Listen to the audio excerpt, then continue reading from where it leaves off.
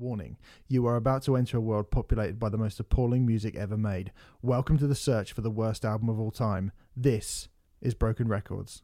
If it hadn't been for Cotton Eye Joe, I'd been married a long time ago. Saint Tango. A girl with kaleidoscope eyes. You're beautiful. Hey, I wanna be a rock star. All right, hello and welcome to Broken Records episode 29, a new solo podcast. It's not even new, it's 29 episodes in from the Riot Act stable. My name is Stephen Hill. I'm joined as ever by Remfrey Deadman. Hello, Remfrey. Hello, me. Hello, Steve. Hello. How are you? I'm all right, thanks, mate. I said a new solo podcast because I should say, even though this is episode 29 of our search for the worst record ever made, actually, this particular episode is the first episode we are recording as its own individual podcast, as intended. Own solo entity, yes. Yes. Most of you will know by now that this used to be a regular section at the end of our weekly alternative rock review show, Riot Act. Alternative rock, alternative music, Music, I should say, really, because it's not really rock anymore, is it? No. And yes, and we've launched out into a brand new pastures and are now doing these as their own individual separate thing, and we have a hell of an amazing one to start with, don't we? We do, we absolutely do. So it's just worth saying, I mean, as I said, this is, for those of you who already know, we have been trying to find the worst record ever made. We have got a big collection of albums to be sorting through. They have come from all kinds of places. They're compiled from The Reputation, Your Suggestion, Critical Standing, or Fan Reaction. That's basically how these records came into our list in the first place. You know, we do have a list of rankings already, which some of you will be familiar with, but in case you have decided to start at the brand new number 29, I'm going to run down our list as is so far, starting from the least worst and going all the way down to our number one spot, the worst album ever. This is a bit like here's what you previously could have heard on Broken Records. Yeah, exactly. So the best of the worst so far is Self-Portrait by Bob Dylan, followed by Lulu by Lou Reed and Metallica, Lou Reed again with Metal Machine Music just below that, Liz Phair's self-titled album, Lauryn Hill's MTV 2.0 Unplugged, D.D. King's Standing in the Spotlight, William Shatner's The Transformed Man, Van Halen 3, Bush's Black and White Rainbows, Primitive Cool by Mick Jagger, Results May Vary by Limp Bizkit, Pink Floyd with Ummagumma, The Enemy with Streets in the Sky, One by Dirty Vegas, the self-titled album by Razorlight, Famous First Words by Viva Brother, Theory of a Dead Man's The Truth Is, Louis XIV's Slick Dogs and Ponies, The Cosmos Rocks by Queen and Paul Rodgers, Richard Ashcroft's United Nations of Sound, the self-titled album by Eoghan Owen Quigg of X Factor fame, Graveyard Classics Volume 2 by 6 Feet Under, Blood, Sweat and Towers by the Towers of London, Corey Feldman's Angelic to the Core, Blood on the Dance Floor by Bad Blood, the self-titled debut album by Methods of Mayhem is number 3.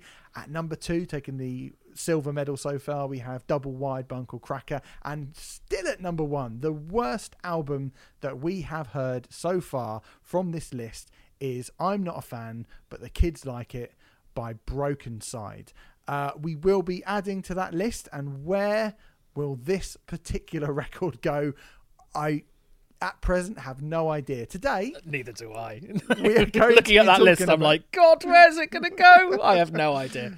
Sorry. We are going to be talking about Sgt. Pepper's Lonely Hearts Club Band. No, not the the genre popular culture defining Beatles album from 1967, but rather the original soundtrack to the 1978 movie of the same name, based on the album of the same name by the Beatles, released on the 17th of July 1978. Now, Remfrey, you and I are both big fans of the Beatles, just like most people. I don't think we're particularly unique in that. I think most people in the world really, really like the Beatles, right? Because they're really good. And, you know, if you're going, hold on, I know the Beatles, there's Hard Day's Night and Help, there's Magical Mystery Tour, there was Yellow Submarine. I don't remember a Sgt. Pepper's Lonely Hearts Club Band movie. Again, you would be correct in remembering that correctly, this has really nothing to do with the Beatles whatsoever. But No. In Really? fact, I think it's fair to say the Beatles kind of shunned it when they two of them eventually got round to watching it, and the other two tried not to watch it. Although there's some funny stuff about that later, but we'll get into that later. so I had no idea that this album or this movie existed until it just popped up on quite a few lists of the worst albums ever made that I managed to find. Did you even know that this was a thing? I was completely unaware that this existed. 1978, that is 7 years before I was born. And certainly this is a film, I mean, we should probably say that we have also gone to the trouble of watching the entire film. And that's where shit gets special. It really does get special. I had never heard of this at all. I suppose a little bit of background is probably needed. So this is sort of a collaboration. The main collaborators are Peter Frampton and the Bee Gees. It is, yes. The Bee Gees doing the Beatles. And we should probably point out at this point as well that both Peter Frampton and the Bee Gees, I think, just prior to this film coming out, were at the height of their career. I think it's fair to say. So the Bee Gees had just won the Grammy for Best Pop Vocal Performance by a Group for How Deep Is Your Love. And the previous year, in 1977, they'd had a successful film collaboration when they licensed a bunch of songs and some unreleased material for the Saturday Night Fever soundtrack. So the Bee Gees were at possibly, I'm no expert on the Bee Gees, but possibly the highest point of their career. It's arguably, certainly. I would say so, quite comfortably. From my knowledge of the Bee Gees, it probably was the height of their career.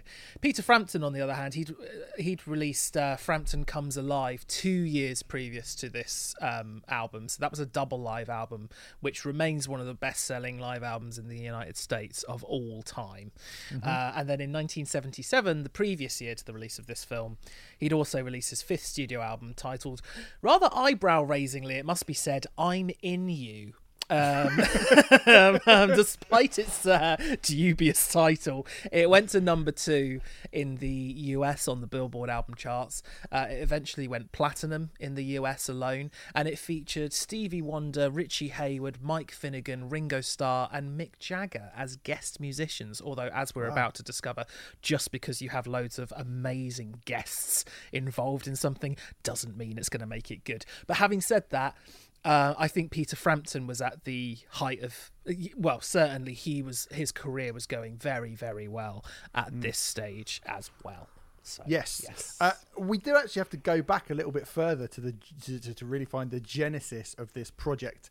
In 1974, Robert Stigwood, he of Grease, Hair, Jesus Christ Superstar fame, he produced all of those massive Broadway musicals. He was also the Bee Gees manager, I should point out. He was the Bee Gees, amongst other artists. He was the Bee Gees manager. Those, he produced a musical by the name of Sgt. Pepper's Lonely Hearts Club Band on the Road, which was a off-Broadway production. This was 1974, wasn't it? This is 1974, and due to just obtaining the rights to 29 Beatles songs, essentially, he approached a bloke called Henry Edwards to write the screenplay, which is actually something that Henry Edwards had never done in his life ever. He'd never written a screenplay. Never written a screenplay in his entire life, and yet he was roped into writing this screenplay by Robert Stigwood, with a load of songs from the biggest band of all time.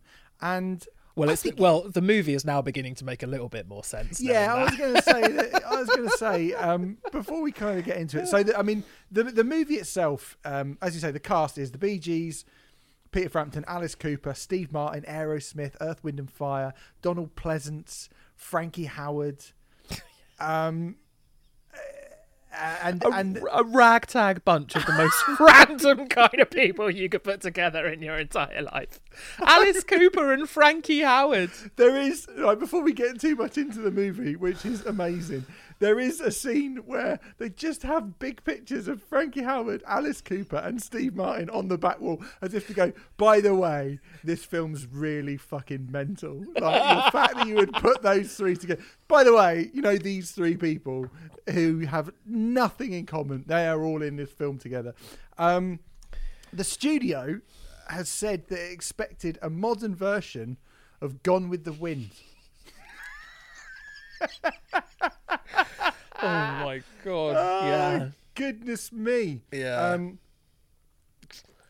It was basically a disaster. It currently has a score of 12% on film aggregator site Rotten Tomatoes and an average rating of 3.04 out of 10 from 26 reviews on IMDb as well. So I don't think it's particularly highly thought of in the film world. Now, That's true. Although, I mean, apologies if I'm jumping forward, but it has. We should probably mention that this film does have a hell of a cult following. There are Yes. people who, whether they genuinely adore it or they adore it in a ironic way, or they adore it. Maybe I think it's more like the way that people watch The Room. The Room's come up on Broken Records before, but Tommy Wiseau's infamous film, terrible film, which here in London, there's the Prince Charles Cinema, and they'll regularly put screenings of The Room on, and they sell out all the time because people just sort of quote along to the film and all that sort of thing, and it's become a massive kind of cult hit, but specifically because it's so terrible. I think Howard the Duck from 1986 is probably another example of a film which has become a bit of a cult because it's terrible. And I think what's interesting about both of those films that you've just mentioned is that they're both much better than Sgt. Pepper's Lonely Hearts Club Band. I would agree with that, yes. Having seen all three, I would agree with that. But I mentioned those two films just because that's the territory that we are occupying ourselves within at the moment. Yeah. It's that So- kind of thing. We watched the whole film, and I have to say, Renfrey, I've actually watched it twice now. I'm obsessed with this fucking film. It is the funniest thing I've ever seen in my entire life. My God. Renfrey, because I don't know best how to say this, just tell the people who are listening, what is the... explain, if you can, the plot. Oh, fuck you. That is the hardest question. We've been working together for 2.5 years, just over 2.5 years, and that is the hardest question you have ever asked me in the entire time we have been working together. How do I sum it up? Please feel free to interject if you feel like I'm missing anything. There's a town called Heartland. Yeah. And their town hall also acts as a museum. It's the town hall / museum. Well, you can understand why. Sgt. Pepper was from there, and his Lonely Hearts Club Band. Yes, Sgt. Pepper and his Lonely Hearts Club Band were a very famous band who would play to people. This was around the 1940s, I think. They were so revered that there's one scene right at the beginning of the film where they just clop around a fight in the middle of World War II, and all the soldiers stop fighting because they're so just enamored with the music, like something that would actually happen in real life. Yes, they were a magical band, and they had magical musical instruments as well. And these magical musical instruments, I don't know why I'm saying magical twice every time, but it's the sort of thing the film would do without explaining it, are secured in this museum come town hall. This is we're about 3 minutes into the film, by the way. Yes. Oh, there's a lot more to go. And then I don't think I'm missing out anything when I say the instruments are stolen. No, wait, I'm missing out loads, aren't I? Well, all right, let me try and take it over then. Yeah. So Sergeant Pepper dies after Yes. the war of old Yes. age, but he was in World War One and Two, That's actually, right. by the way. Right. He stopped World War One and Two with his Lonely Hearts Club Band. So they put all the stuff in a museum, and some kids, who are the Bee Gees, who play...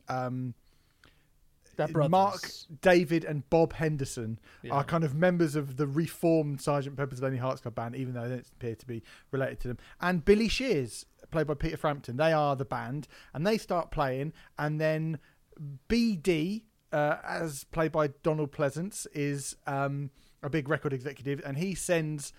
He's the record executive of Big Deal Records, hence Big D. And he looks a bit like, I said this yesterday, he doesn't look like Donald Pleasance.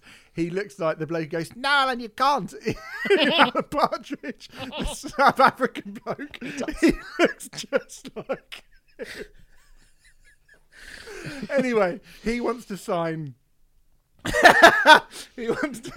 Sergeant Pepper's band. So he calls for them, and they go to the They go to record Hollywood. company.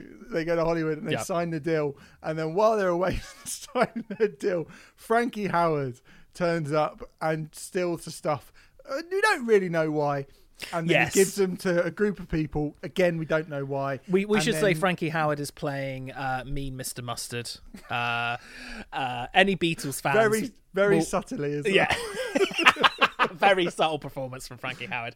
Any Beatles fans will realise what is happening here. It's just like any jukebox musical, really. It's like, here's the title of a song, or here's something. How do we crowbar this into a plot? Yeah. And it's one of the worst. I mean, jukebox musicals are not anything that I think either of us are particularly interested in. But this is one of the worst examples of a abhorrent subgenre that I've ever seen.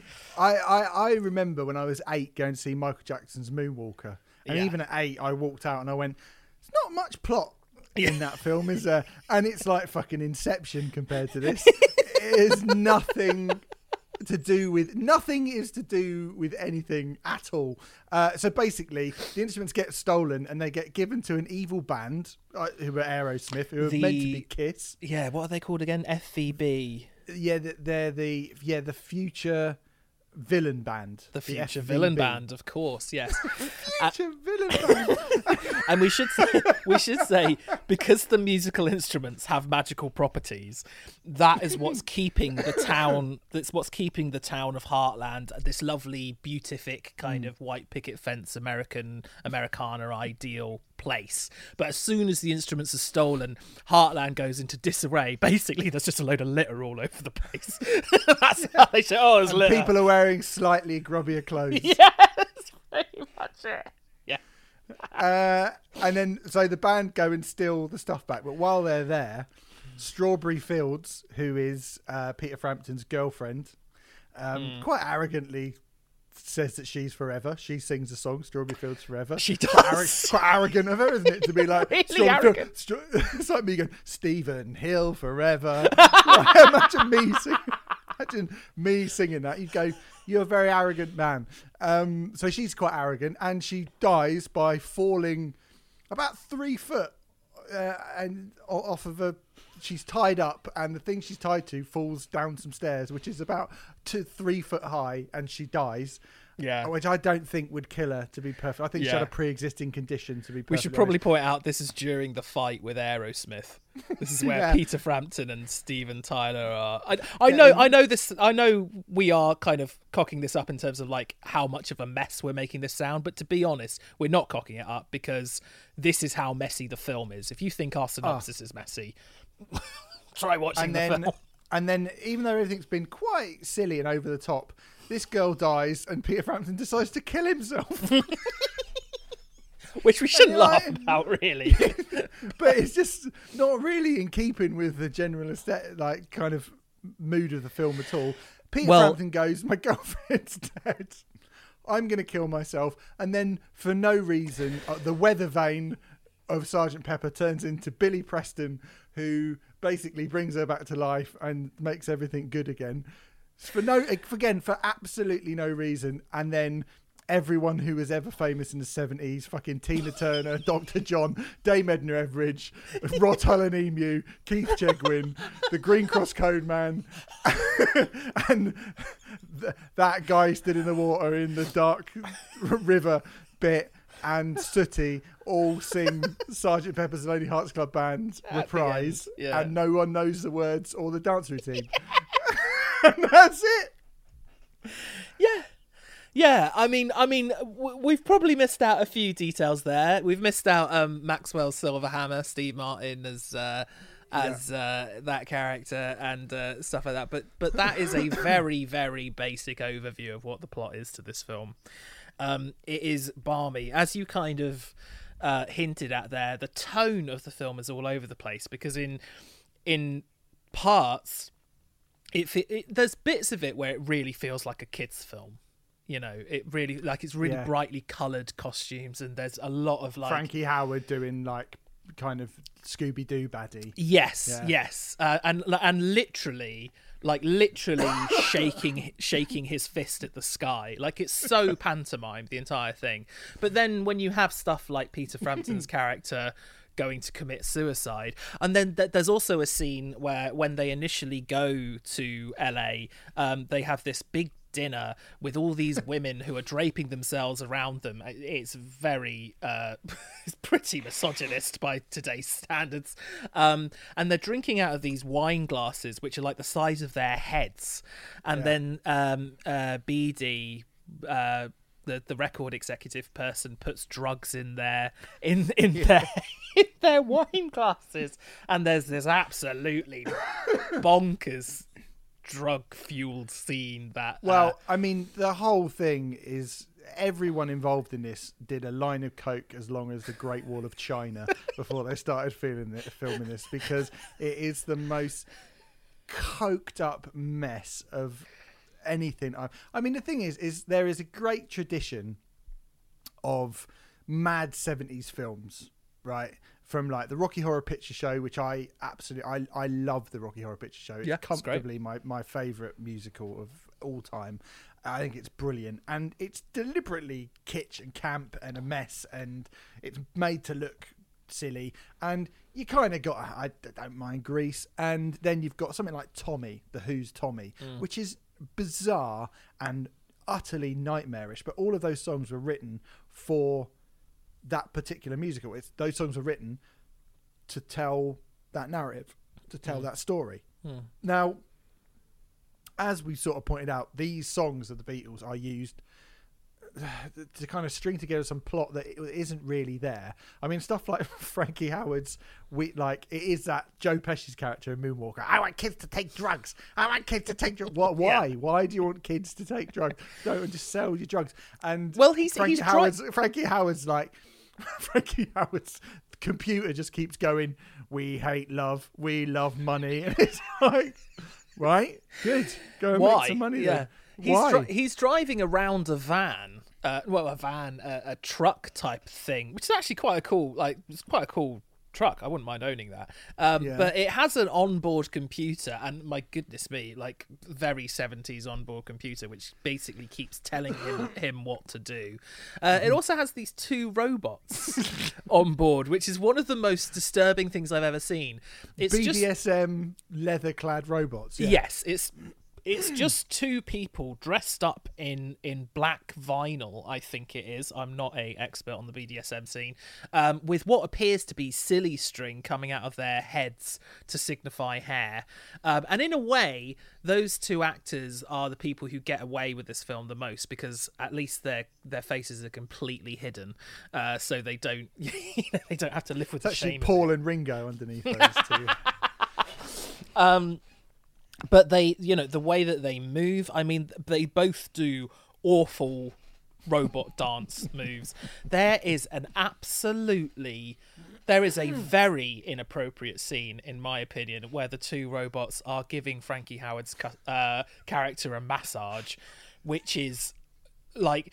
I mean, they have crowbar. I think they managed to hire Frankie Howard and then went, oh, okay, well, let's crowbar some Carry On-esque moments into it.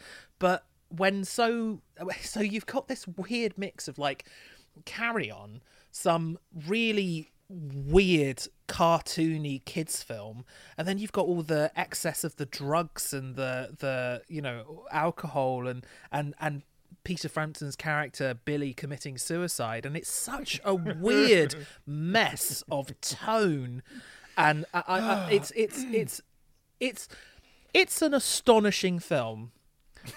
It really is, but not in a good way. It is astonishing. I love it so much. It's a funny. Every single frame is just drenched with ineptitude, and the Bee Gees, right? The Bee Gees just look surprised that whatever happens, they look like their characters just look completely flummoxed by the whole. There's a bit where they invite some people to come and they invite Earth, Wind and Fire to come and play in the town, and they sit in the front row. And when Earth, Wind and Fire come on, they just go, "Oh, I can't believe the band that we booked are here and they're playing music." It's like, you booked them. They get to the car, they see the car, and they're like, I can't believe it, it's a car. And when the Lucy in the Sky, the Lucy in the Diamonds, singing Lucy in the Sky with Diamonds, I particularly like the addition. There's so much like extraneous shit that the point, like why the Beatles were a better band at writing songs than these people, than all of these people involved in this. It's a bit in Lucy in the Sky with Diamonds. Lucy in the Sky with Diamonds. We're talking about Lucy. Like, why?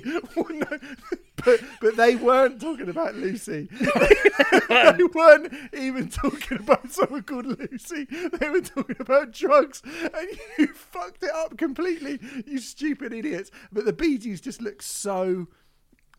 They look so nonplussed. Like, oh my God, 4 girls are singing a song. I can't believe it. Oh, look, a swimming pool. I can't believe it. Oh, look, a car. Oh, look, a drum kit. Oh, like the whole film. They just cannot believe any. They just.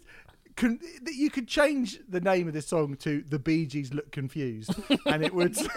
and to be fair, they should be confused. It's really, really confusing as a film. But fucking hell, I loved how unbearably bad it was. It is unbearably bad. It's incredible how bad it is. Yeah, it is genuinely. It's a work of art as to how atrocious this film is. The ineptitude of everyone involved in this film is staggering. It's been really interesting since we've been doing this Broken Records. Since we've been doing this, I've been talking a lot about objectivity and subjectivity in art, and there's this kind of rhetoric that art is subjective and yada yada yada. And doing this Broken Record stuff has made me realise that is not. Well, it is true that there is subjectivity in art, but there is also objectivity as well. And a few people have kind of got quite irate about that, me saying that something is objectively good or objectively bad. Believe me, watch this film and you will discover that there is definitely objectively bad things out there. That is just, I mean, this is irrefutable proof of that fact as far as I'm concerned. But then it's so enjoyable as well, isn't it? So can it really be bad when it feels so good, Renfrew? But it feels so good to watch it. Can it be that bad? I think that's the point. Just because something's objectively bad doesn't mean you can't get enjoyment out of it. But I suppose that's where the term guilty pleasure comes from, or a cult movie, or whatever. That's how we try to kind of work. That's how we try to explain it to ourselves. And there's nothing wrong with getting pleasure out of something that is objectively bad, but this is objectively bad. It's just not. There's no contest. Having said that, I mean, before the film's release, Robin Gibb of the Bee Gees announced, "There is no such thing as the Beatles now. They don't exist as a band and never perform Sgt. Pepper live in any case. When ours comes out, it will be, in effect, as if theirs never existed." Now, that, I don't need to reveal to you, ladies and gentlemen, did not happen.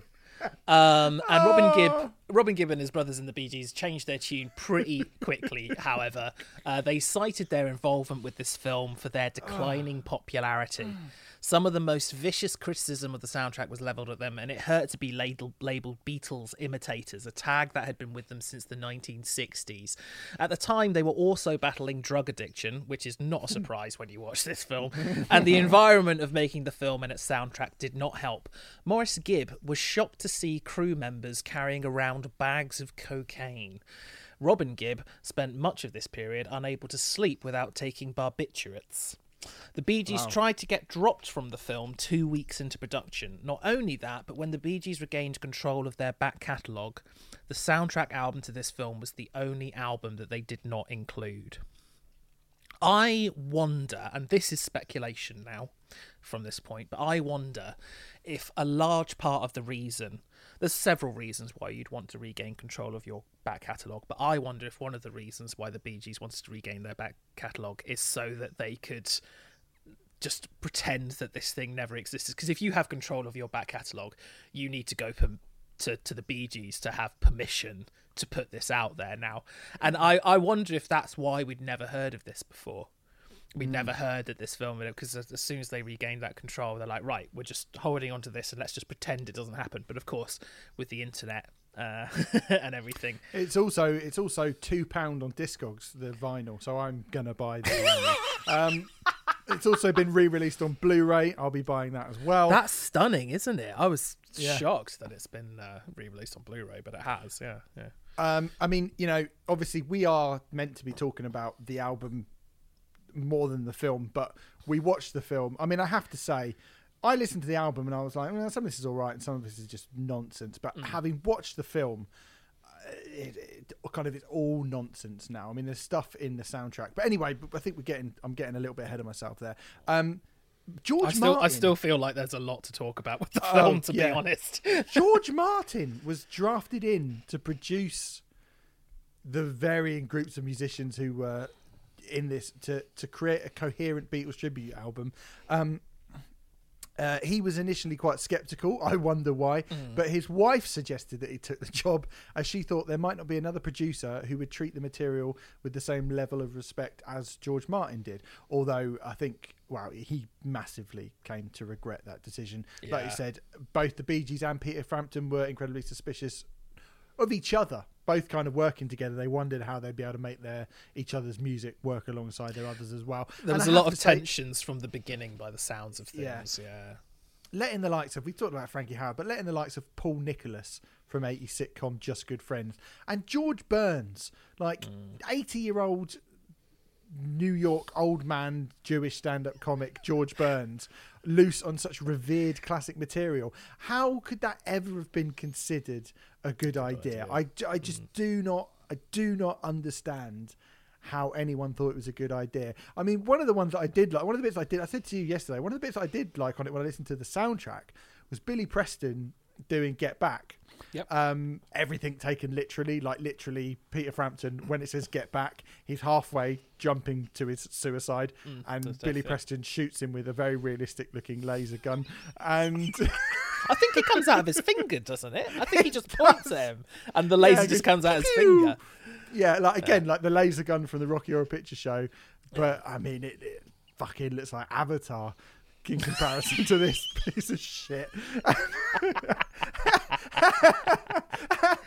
Peter Frampton just they rewind him back up onto the roof again, and Billy Preston performed on the original Beatles version of that song, and I was like, this is a pretty good version. Billy Preston's treating it with respect, and then you see him on a wire in a lame gold suit. You've managed during disco, you've managed to get the only black man in the world who couldn't dance, right?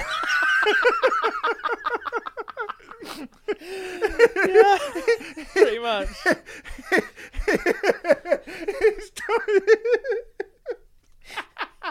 His dancing is so good. It's like my dad. He's like my dad walking over hot coals. Frankie Howerd is a better dancer than Peter Frampton. Peter Frampton, Billy Preston, and Peter Frampton. Like,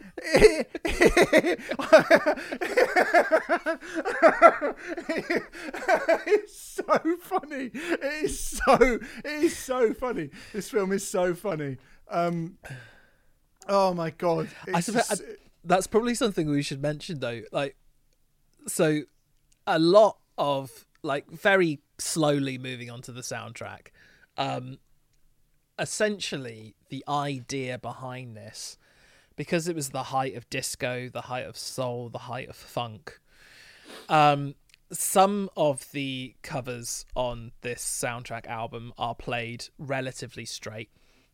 And it's predominantly songs taken from Sgt. Pepper, but also Abbey Road as well, which just happened to be my two favourite Beatles albums. So it was very difficult listening to this as some of this material be murdered. There's also one song each from Rubber Soul, Revolver, Magical Mystery Tour, and Let It Be. I think that's the same as what's in the Broadway adaptation in 1974. Just one quick point on that. It made me wonder if maybe, if this was 1974 that it was on Broadway, I wonder if this was one of the first jukebox musicals. I mean, I'm no expert on jukebox musicals or musicals at all, really. So I'm not going to say that as an absolute standalone fact. If anyone does know of any ones before then, I did a quick bit of research on it, and there was talk about the Beggar's Opera and stuff like that. But that's not a jukebox musical in the traditional sense. It's not in the sense that we think of it, as in pop bands. Music being used in musicals. So I don't know that or not. So I suppose one thing you can say for this is that it potentially created a genre which I think is absolutely hideous and terrible. I don't know what it's like the bloke who created the atomic bomb. Like, what have I done? I was just pointing it out. I'm merely pointing it out. You know. This is possibly. I don't find We Will Rock You funny. No. Just rubbish. No, Do you know what I mean? agree. Just absolutely rubbish. Or at least this is really, really funny. But those things are... I mean, I haven't seen American Idiot, the Green Day musical. I've not seen Our House, the Madness musical. People seem to like Jersey Boys, and there have been a few. I saw the Beatles one that is just people playing Beatles songs. It's not got any kind of narrative. Backbeat? No. But I did see Backbeat at the theatre. That's a film, isn't it? Yeah. But I did see there was a theatre production of Backbeat, which was really quite good actually. But that was a play. You know, that was about right. Stuart Sutcliffe. Just doing a mega quick Google on jukebox musicals. I mean, you know, I don't think this is a definitive list at all, but there's a list of staged jukebox musicals, and they start in 1976 with a musical called Bubbling Brown Sugar, Duke Ellington, Count Basie, Cab Calloway. So based on the music of those, there's one in 1977. So there's one in 1977 called Elvis, which is based on Elvis Presley songs, as you would imagine, and then 1978. Ain't Misbehavin', which is based on the music of Fats Waller. So, you know, I mean, Sgt. Pepper isn't even mentioned there, but on Broadway, or off Broadway, I should say, it was 2 years before the first one that's even mentioned on the Wikipedia entry. So who knows? And I mean, looking down the list, it is stunning to see how they've become so much more of a big deal. There's only 3 in the 70s, there's around 8 in the 80s, like 4 or 5 in the 90s, and then in the 2000s it jumps right up to 30 or so, and then in the 2010s there's a good 50 or so, because for some reason these things have become absolutely massive. I mean, because of money, basically, isn't it? But can't wait to see the Ed Sheeran musical when that comes out. That'll be a laugh, won't it? It looks as if there are 5 being made this year alone. MJ the musical, that's good timing, isn't it, for Michael Jackson? Marilyn Manson, quite. Sutcliffe the musical, Jemima Begum story, my best friend's wedding, which is based on the film of the same name, with Burt Bacharach and Hal David. Once Upon a One More Time with Britney Spears. What's New Pussycat, Tom Jones and the Osmonds. So, and that's all just this year alone. So anyway, I think, I don't know. I thought that was at least something worth vaguely talking about. The tagline of the film is "A splendid time is guaranteed for all," something that critics disagreed with, and I disagree with. I'm not sure if you disagree or not, but I certainly disagree. It's got nothing to do with the film, though, has it? No, that's the tagline. Just like, have you heard about the new Stallone film, Cliffhanger? What's the tagline? You'll really like this film. Cliffhanger. Yeah. Many actors, actresses, and singers turned down roles in the film, including Olivia Newton-John, Donna Summer, Elton John, Barry Manilow, Bob Hope, Doris Day, and Rock Hudson. All very, very smart people, I would say. And Kiss. And Kiss, yes, that's true. Kiss were originally touted as playing the future villain band. What are they bloody called? Is that it? The FVB. That's what they're called. Yeah. Band. Yeah. And so, as I started saying before, a lot of the songs on this record, some of them are quite straight, but a lot of them have been infused with a disco or a glam or a soul flavour, let's say. And goodness me, I mean, I don't know. Hearing Here Comes the Sun, beautiful song, Here Comes the Sun, little darling, with a bopping bass line, which is all over the fretboard. It sounds like Flea's gone to town on the it's so inappropriate to the song, but they've just done it because it's like, well, this is what's big at the moment. But I can't think of an era of music which is less appropriate for infusing into the Beatles songs. It would kind of be, I mean, dubstep. A dubstep, maybe, yeah, a modern equivalent. If you asked a bunch of SoundCloud rappers to cover Beatles songs today, it's kind of like the equivalent of what this would be at that time. It's just such a terrible, terrible idea. But clearly, you know, Robert Stickwood, who I think is the main protagonist in like putting this together, the producer and manager of the Beatles, he appears to be. He'd had a lot of success with Grease. And which was absolutely massive at that point as well. Yeah, and you can see a through line from Grease to this.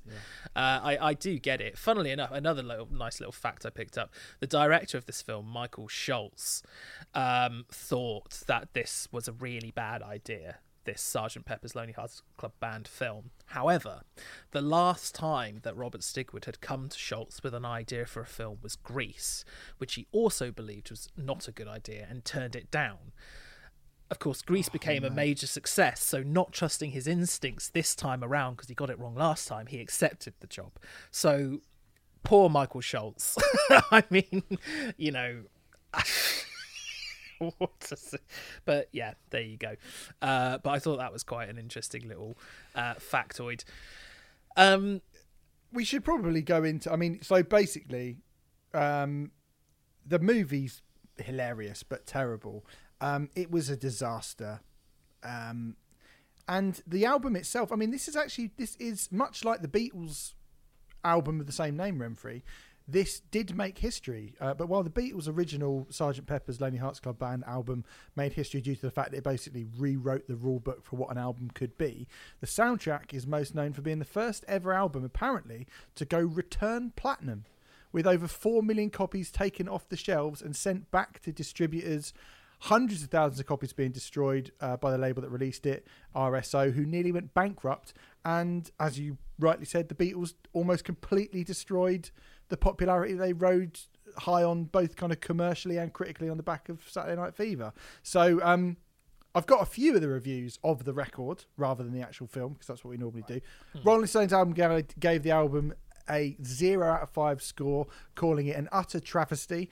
Earth, Wind and Fire turn in passable performances, but there's no excuse for being involved with this holocaust. Easily the worst album of any notoriety in this book. Wow. All Music's given it 1 star, saying, like the album itself, the soundtrack to the 1978 film Sgt. Pepper's Lonely Hearts Club Band is a legend in its own right. Where the Beatles album was a groundbreaking moment in pop music, the Robert Stigwood film was an unmitigated disaster and embarrassment not only to the Beatles but to everyone involved in the production. Nevertheless, as the years passed and 70s nostalgia grew, certain kitsch fanatics revealed an affection for the debacle. A few performers tried their best. Witness Earth, Wind and Fire's Got to Get You Into My Life, Aerosmith's Come Together and Billy Preston's Get Back. But there's no erasing the fact that this is an absolutely atrocious record, one that was simply beyond saving. There's really no excuse for such a mind-boggling mismatch as George Burns's Fixing a Hole, Alice Cooper's Because, Steve Martin's Maxwell Silverhammer, or all of the endless awkward numbers from the Bee Gees, Peter Frampton and Frankie Howerd. It's so bad, it's not even that camp. And our old mate, Robert Christodoulou, gave it a D+ marking. A pretty rare, decent week for Robert Christodoulou, giving the Cars, Peter Gabriel, Tom Petty and Kraftwerk all B's and above. But he said in his D+ marking for this album, at first I felt relatively positive about this project. I'm not a religious man.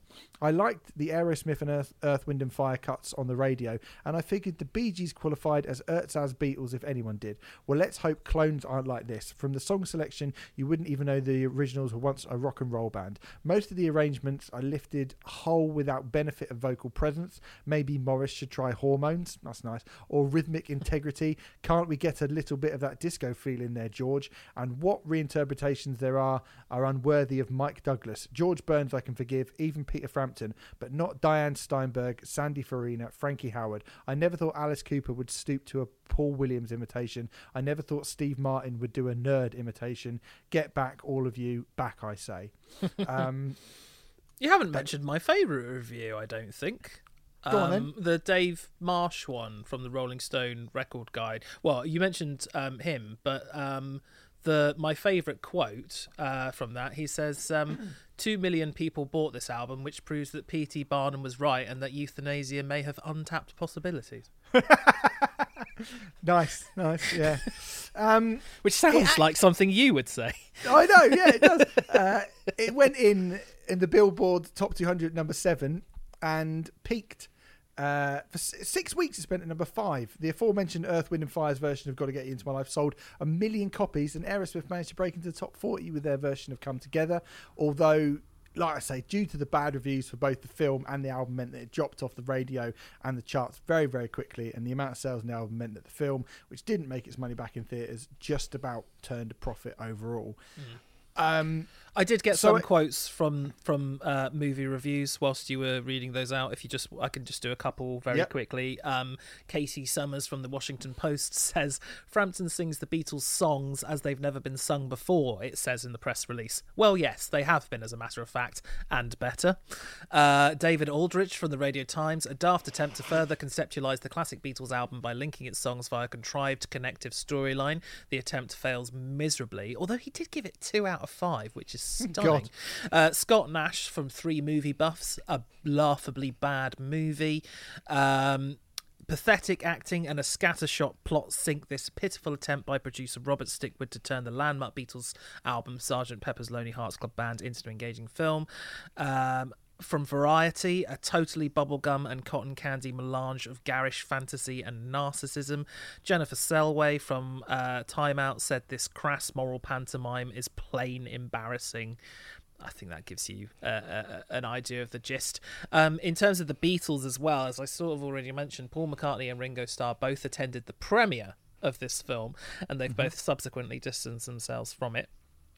John Lennon and George Harrison refused to see it, although in a strange way, John Lennon was sort of forced to watch it, as it was the in-flight entertainment during a Pan Am flight he was on from Rome to New York on February the 18th, 1979.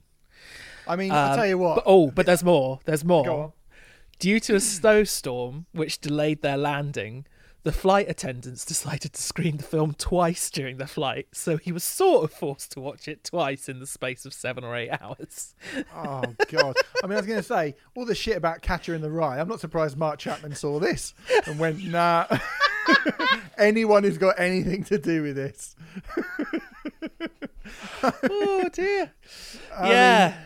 It is... It is bad, this. It is bad. And the thing about it is when I listened to the record at first, I was like, we've spoken about people covering the Beatles before. I mean, it's funny, actually, just today, I saw somebody say, I prefer Guns N' Roses' version of Live and Let Die to they actually said the Beatles version. Obviously, it's the Wings. Paul McCartney and Wings, Yeah, version. But somebody said every cover of a Beatles song is better than the Beatles original. That is a human being with a presumably with a brain, not a massive one, but with a brain, tweeted that. Now, we've spoken, I'm currently wearing a Susie and the Banshees t-shirt, actually, Renfrey, and Susie and the Banshees are one of the very, very, very, very few artists that I would go, you've done a cover of a Beatles song which is better than the original. Ella Fitzgerald's cover of Savoy Truffle, we discussed, it's better than the original. So it's not impossible to do songs better than the original Beatles. Are those people? Some people say it's scandalous, and they're a bit like, no, there are a few. Yeah, there are a few. Yeah. There are definitely a few, but none of them are on here. No. None of them are on here at all. No. Whoever that person was who said that covers of the Beatles are always better. They were saying they were always better. Was he? Every single time a Beatles song has been covered, and then the only example they could give was Ella Fitzgerald, and I was like, well, what about Godhead and Spine Shank? Yeah, quite, yeah. And all of this record, I would say.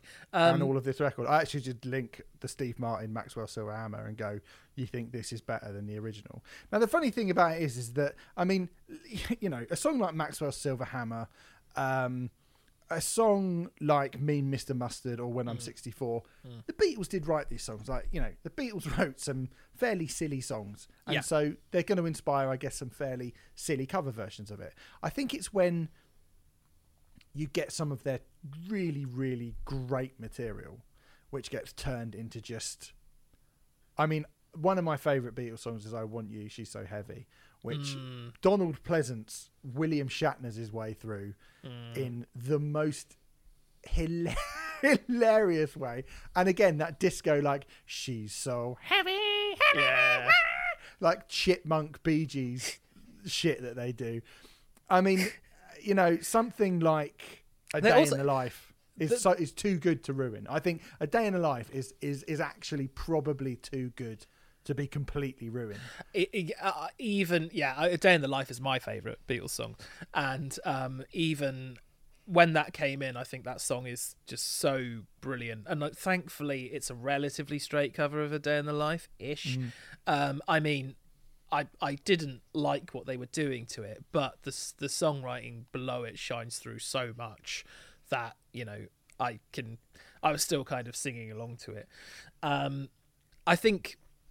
You mentioned the special that we did on our other podcast, Riot Act, on our main podcast, about the White Album, and we did mention on there that some of because the White Album is chock full of those silly songs that you were talking about, When I'm 64, Mean Mr. Mustard, etc., etc. But the manner in which the Beatles did them, they kind of made songs which, could be seen as very throwaway in the hands of anyone else. They made them seem far more an essential part of the album. I mean, if you take Maxwell's Silver Hammer out of Abbey Road, if you take it out of the context of the rest of the album, there's nothing particularly... I wouldn't say it's a great Beatles song or anything like that, but within the context of, if I'm listening to Abbey Road and you suddenly took it out, I wouldn't want to hear Abbey Road without that cut. It's only like a minute and a half or something like that. It's a bit longer than that, I think. Yeah. But they had there was a weird sort of chemistry and magic about the way that they could do those silly songs without them seeming utterly silly and ridiculous and preposterous and wacky. There's a subtlety there, but there's nothing subtle about the way that Frankie Howard does When I'm 64. I'm a mean old man. Oh no! Oh yes. I mean, he literally does do that. He does. Oh, I'm a mean old man. Oh, will you still need me? Will you still feed me when I'm 64? Oh, yes. Yes, literally. I mean, literally does do that. He also Brilliant. goes on about how he's a dirty old man as well, which is just so uncomfortable. Dirty old man. So uncomfortable. It's just it's really Yes. difficult. It's difficult to watch in places. There's some absolutely atrocious stuff on here. Alice Cooper comes in and does Believe, which I think is a complete and utter shit show. I don't think it's Alice's fault, to be fair. Apparently, it's a bit his fault. do you think so? Well, okay. So apparently, initially, he came in and tried to basically do an impression of John Lennon and do it like that. And George Martin actually said, "Sing it as Alice would sing it." And I actually think that was a bad note, because Alice Cooper singing that song, it just does. It's the wrong person attached to the song, you know. Yeah. Which is why I say I don't think it's strictly his fault. Another interesting fact: Alice Cooper was actually in rehab when they were recording this film, and he Not was the place to be if you're trying to not take drugs. exactly. He was granted a 3-day leave from a New York City rehab facility, which he checked himself into himself, to record this song and do the scenes and film the scenes they had in the film. I mean, he really shouldn't have bothered because, you know, I mean, it's really, oh, poor Alice Cooper. I mean, there's a fight scene where he's punched and then he turns around 360 degrees, falls, and then his face falls flat into a pie, you know, which is one of the sort of surreal kind of kiddie comic bits. And then, you know, 5 minutes later, you've got loads of people taking drugs or something. And it's just like, where is the tone of this film? It is all over the fucking place. Absolutely dreadful. One thing that the film did help me with in terms of making sense, there's a few moments on the film where a horrible shitty vocoder is used. Why on earth? I just didn't understand at all before I watched the film why that hideous vocoder was being used on She's Leaving Home, or I think it's used a bit on Mean Mr. Mustard as well. Oh yes, the mean old man, yes. It honestly has to be heard to be believed. When you see it in the context of the film, it's because those are the robots that are singing. Those poor actors who were dressed up in that horrible S&M vinyl stuff. And it just sounds awful, absolutely awful. I forgot to mention this. We've talked about Frankie. I'm sorry, there are so many amazing, interesting facts and tidbits about this film. Do you know who they originally wanted to cast in the Frankie Howard role, Steve? No, I don't know. Oliver Reed. How do you get from Oliver Reed to Frankie fucking Howard? Isn't that insane? It's insane. It's insane. That is mental. That is fucking mental. Yeah. How many people did they must have asked? Everyone. Yeah, I'm they busy, mate.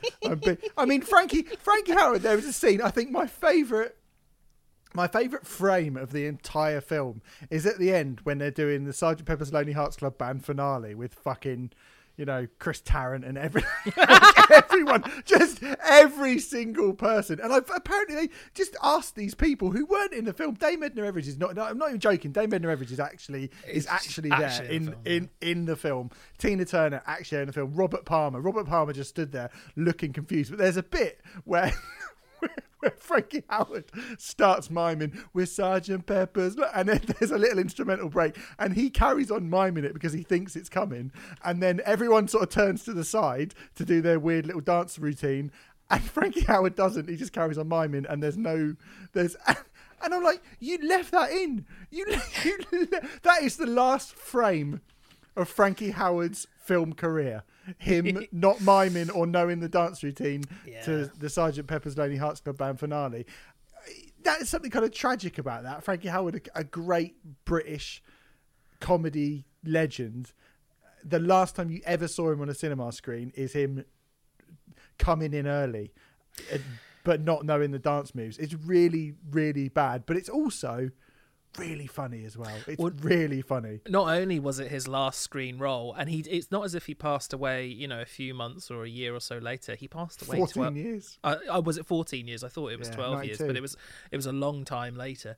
It was actually his first and last role in an American film.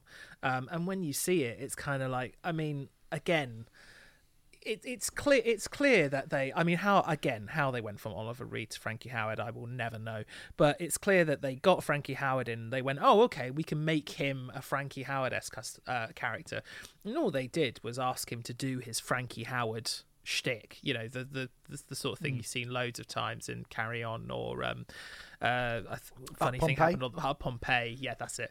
I can't remember if it was in Funny Thing Happened on the Way to the Forum or but stuff like that, and but it's just so wildly crass and inappropriate for this film. It's a really weird what the fuck moment. We've mentioned Steve Martin doing Maxwell Silverhammer a little bit already, but his actual scene in the film is completely and utterly bonkers. He plays, I think he's playing a plastic surgeon, and has a literal tiny silver hammer, which he just sort of bonks people on the head with, and then this sort of electricity comes out, and I don't know what the hell's going on with it. The purpose of him being in the film, he has one of these musical instruments. Why he has it, I don't know. But he is hamming. That is never explained. It's never explained. He's hamming it up to a ridiculous degree. Oh my god, he's like Tony Montana at the end of Scarface doing panto. Right? He is like, I have never seen a human being more clearly just absolutely stoned off of their bonds than Steve Martin, who must have had a skip full of cocaine 30 seconds before they took it. I don't think he's stoned. he's definitely on uppers. His eyes are the size of basketballs. His body, he looks like some kind of like Minotaur that's been shaved and put in scrubs, just wandering around. Like he looks like. I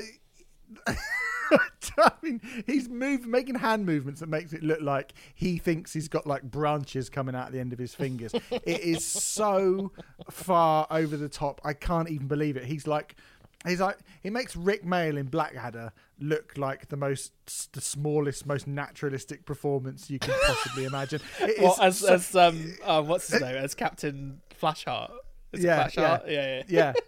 I mean, I have never, in a film of absolutely maddeningly over the top, excessive nonsense, Steve Martin is the most excessive, nonsensical scene in the whole thing. I think you can get that clip on YouTube. We might put that up.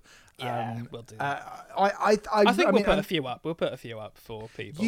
You really do have to see this. I mean, I genuinely think you have. But as bad as it is, you have to see this. There's been some things on Broken Records that we've reviewed which we sort of recommended that people do check out because there's a certain sort of charm to them. The D.D. Ramone album, for example, or William Shatner's The Transformed Man just has to be heard to be believed. This is very Transformed Man-esque. I think it's... I mean, there are certain...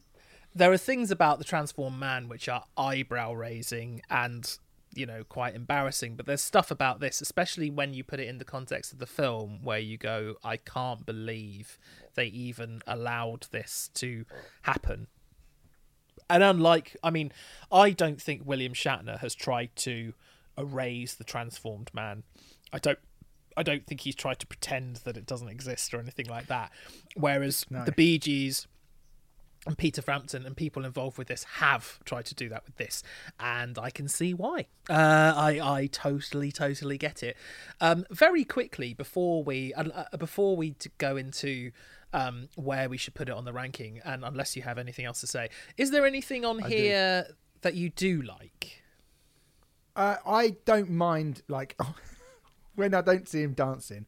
I quite like Get Back. I think A Day in the Life is too bad. It's too good a song to ruin. Although, that big, it kind of sums up how it's not as good when that big chord, that famous chord at the end of The Day in Life, sums up this really, there's a pity little plink on some keys at the end of their version of it. It sounds like, the original sounds like God clapping his hands, where the version on this album just sounds like Hooks from Police Academy farting. And also, why on earth would you? Like, I see what you're saying, but for me, that it's not as bad as it could be. But why on earth would you ever go to that version of A Day in the Life when you've got the original? No, of course not. No, I think they said Earth, Wind and Fire do all right. We've got to get you into my life. I think that's not terrible. That's not terrible. That's one of the few songs that I think Aerosmith doing Come Together is decent enough as well. I was gonna say the cover of Come Together by Aerosmith. I mean, Come Together is actually one of my favourite Beatles songs,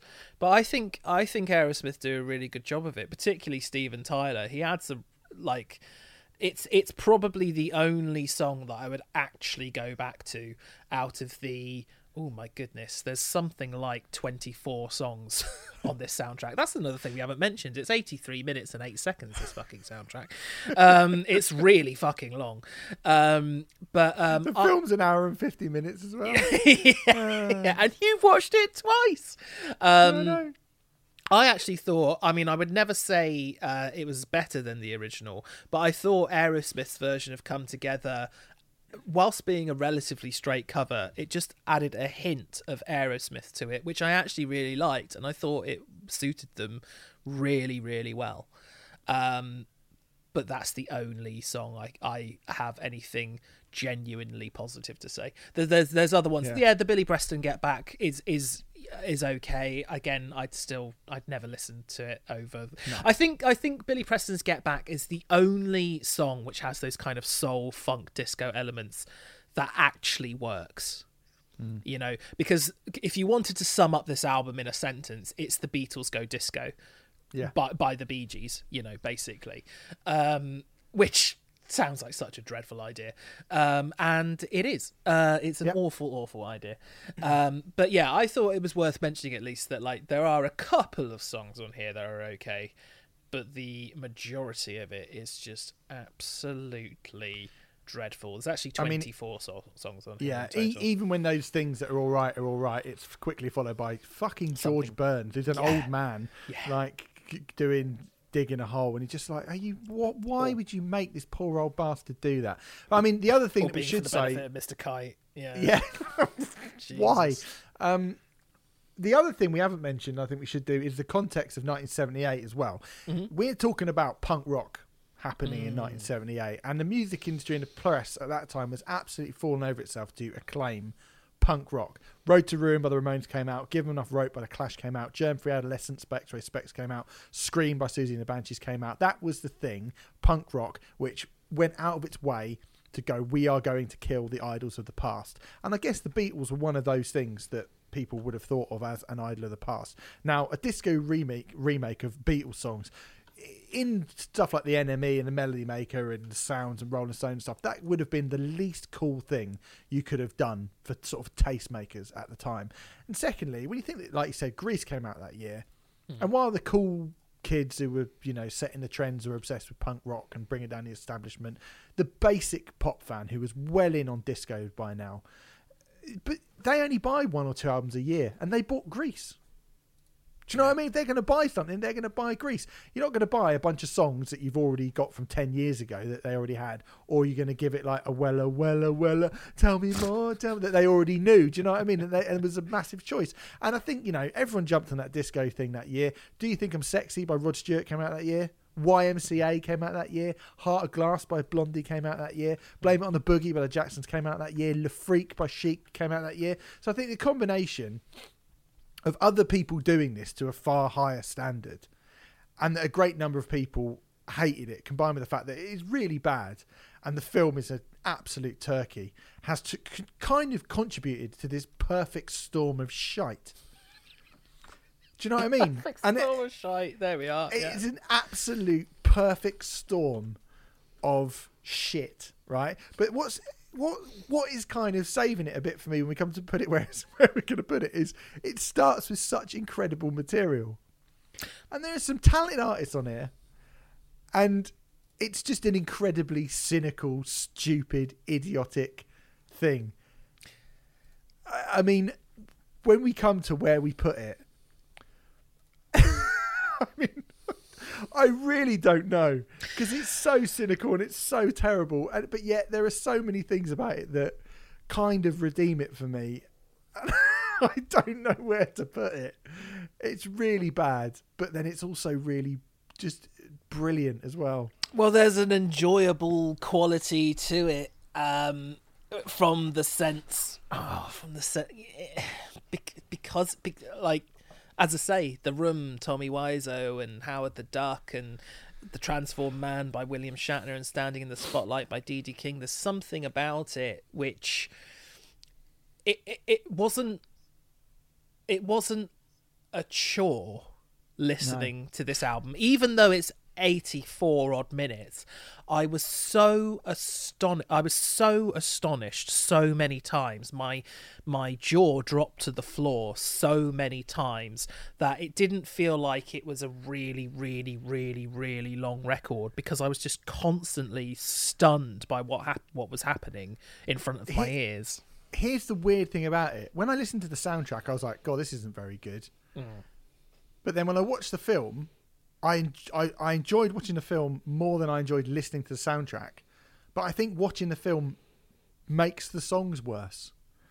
And it's a really weird thing that I prefer the film, even though I think it shows up how terrible the songs are. Whereas you just put the soundtrack on, sometimes you go, God, this is really quite bad. But like stuff like, you don't get Billy Preston or Steve Martin like gritting his teeth. Do you know what I mean? Like Steve Martin rubbing his gums. Do you know what I mean? You don't get that. Where you're like, what are you doing? And it kind of makes everything worse, but also better at the same time. Well, weirdly, I actually had a bit slightly the opposite reaction, because once I'd seen the film, I was like, well, at least I understand now why, for example, that terrible vocoder bit is over the top of whatever songs it's over the top. It made that's it. Yeah. At least I was like, okay, I mean, it's still a terrible idea, but now I at least have context for why that vocoder sound has been used over Mean Mr. Mustard or She's Leaving Home or whatever. I mean, but it didn't make me like it. I think, as I said, I think this film is astonishing, and I think it's extraordinary, but for all the wrong reasons, and in the classical sense of the words astonishing and extraordinary, as opposed to the sense that we use them in today. I guess we are. I mean, William Shatner, The Transformed Man, and D.D. King, Standing in the Spotlight are at number 22 and 23 of our list, right? Mm-hmm. So it's sort of tempting to put it in at number 21, but I think, like, Shatner and D.D. King, at least they were, like, I mean, the Shatner album has some dreadful covers on it. D.D. King, God bless him, it's, he might like hip hop, but he's not very good at doing it. He's certainly not very good at rapping. I think having the chutzpah to just take songs by the Beatles and put that disco stuff over them, I think it deserves to be drubbed even more. It deserves a higher placing in the ranking for that alone, and the film as well. I think the combination of those two things, I don't think we should put it with Shatner and D.D. King, even though it has that enjoyable quality to it and that cult status around it. I think it should go higher in our list. It made me laugh more, I think. Yeah. The last time I really laughed at an album like this was Richard Ashcroft's United Nations of Sound. Now, we have a bunch of stuff from kind of Bob Dylan to Lauryn Hill, which you go, this is flawed, but ultimately not that bad. You've got a couple of things where you're like, bless them, D.D. King and William Shatner. Yeah. You've got a bunch of quite boring stuff from sort of Van Halen 3 up until Theory of the Dead Man, where you're just like, this is just boring and uneventful and pointless. And then you've got stuff like Queen and Paul Rodgers and Richard Ashcroft, which are hilarious because they're so misguided and embarrassing and drug-fueled idiocy. You then get to the point with stuff like Eoghan, 6 Feet Under, Towers of London, Corey Feldman, Blood on the Dance Floor, Method Man, Uncle Kracker, Broken Side. You'd be like, that is bad. And that awful. Made me really upset listening to that. Of all the ones that we have from kind of... So I think we can go it's going to be better than everything from Eoghan upward, right? So from Eoghan to Broken Side. I'm tempted to put it as the worst of the folly. So between Eoghan and Richard Ashcroft. Because Richard Ashcroft, United Nations of Sound, which is a mad record, a maddeningly stupid, hilarious record, which had me like unable to speak when we came to review it because it was so funny. But this is funnier. Yeah, and I think it sillier is. and stupider and just worse in every way. As much as I kind of love it, it is worse. And then when you get to Eoghan, you're like, okay, this joke's not even funny anymore. So that would be my suggestion. That's not a bad shout. I have to admit, I was kind of going ever so slightly the other way. So the other two, so the two that we have there that we're kind of comparing it with, Richard Ashcroft's United Nations of Sound, which is at number 9, and Queen and Paul Rodgers' The Cosmos Rocks at number 10. I was sort of thinking of slotting it between Queen and Paul Rodgers and Louis the was it 16th? Louis 14th. 14th, sorry, with Slick Dogs and Ponies. Do you really think that as bad as the Cosmos Rocks and United Nations of Sound are, they aren't astronomical. I mean, I think you've argued it quite well. Yeah, I prefer this to both of these, but at the same time, it is undoubtedly just the sheer nerve of these people. Yeah, the sheer nerve of Richard Ashcroft and Queen and Paul Rodgers as well, but the absolute nerve, the amount of people, the amount of drugs, the amount of money spent, the amount of idiocy, the point that nobody at any point seemed to go, even when they thought they should have gone, guys, are we really doing the right thing here? Yeah. No one flagged it up enough to go, we can't do this. We can't do this. We can't do this to A Day in the Life. We can't do this to Lucy in the Sky with Diamonds. We're talking about Lucy. We can't do it. No. But they did anyway. And they have, as much as I find it hilarious, they kind of need to be punished for it. Yeah. And I think for that, they should probably get into the top 10. No, you've argued that very well. I think you're right. I think, number 9 between Eoghan Quigg and Richard Ashcroft is absolutely the right placing. So there it goes into the list of the broken records. Sgt. Pepper's Lonely Hearts Club Band, the soundtrack to the film, which you have to watch it. You have to. You just have to watch it. But anyway, we've got another one that we're going to be doing next week, Renfrey. I've got my hand in the hat. The hat full of shit, yes. The hat full of shit. I'm rummaging around as we speak, and I have pulled out Black Flag. What the? By Black Flag. So, punk rock legends, Black Flag, with one of their less impressive efforts. We will be talking about that next week. Thank you very much for listening. Hope you've enjoyed this. I guess it's a slightly longer version of Broken Records, since we've got a bit more time. Slightly longer, but still, this would have been long. Whatever. I mean, I still don't feel like we've really properly summed up the madness of this record. I feel like there's a lot that we've missed, to be honest, but there's so much to talk about. It's just we've done our best. Insane. We will keep an eye on our social medias channels, and we will put lots of this up, because fuck me. Anyway, see you later, Renfrey. Thanks very much, you mean old... Oh, you're a mean old man.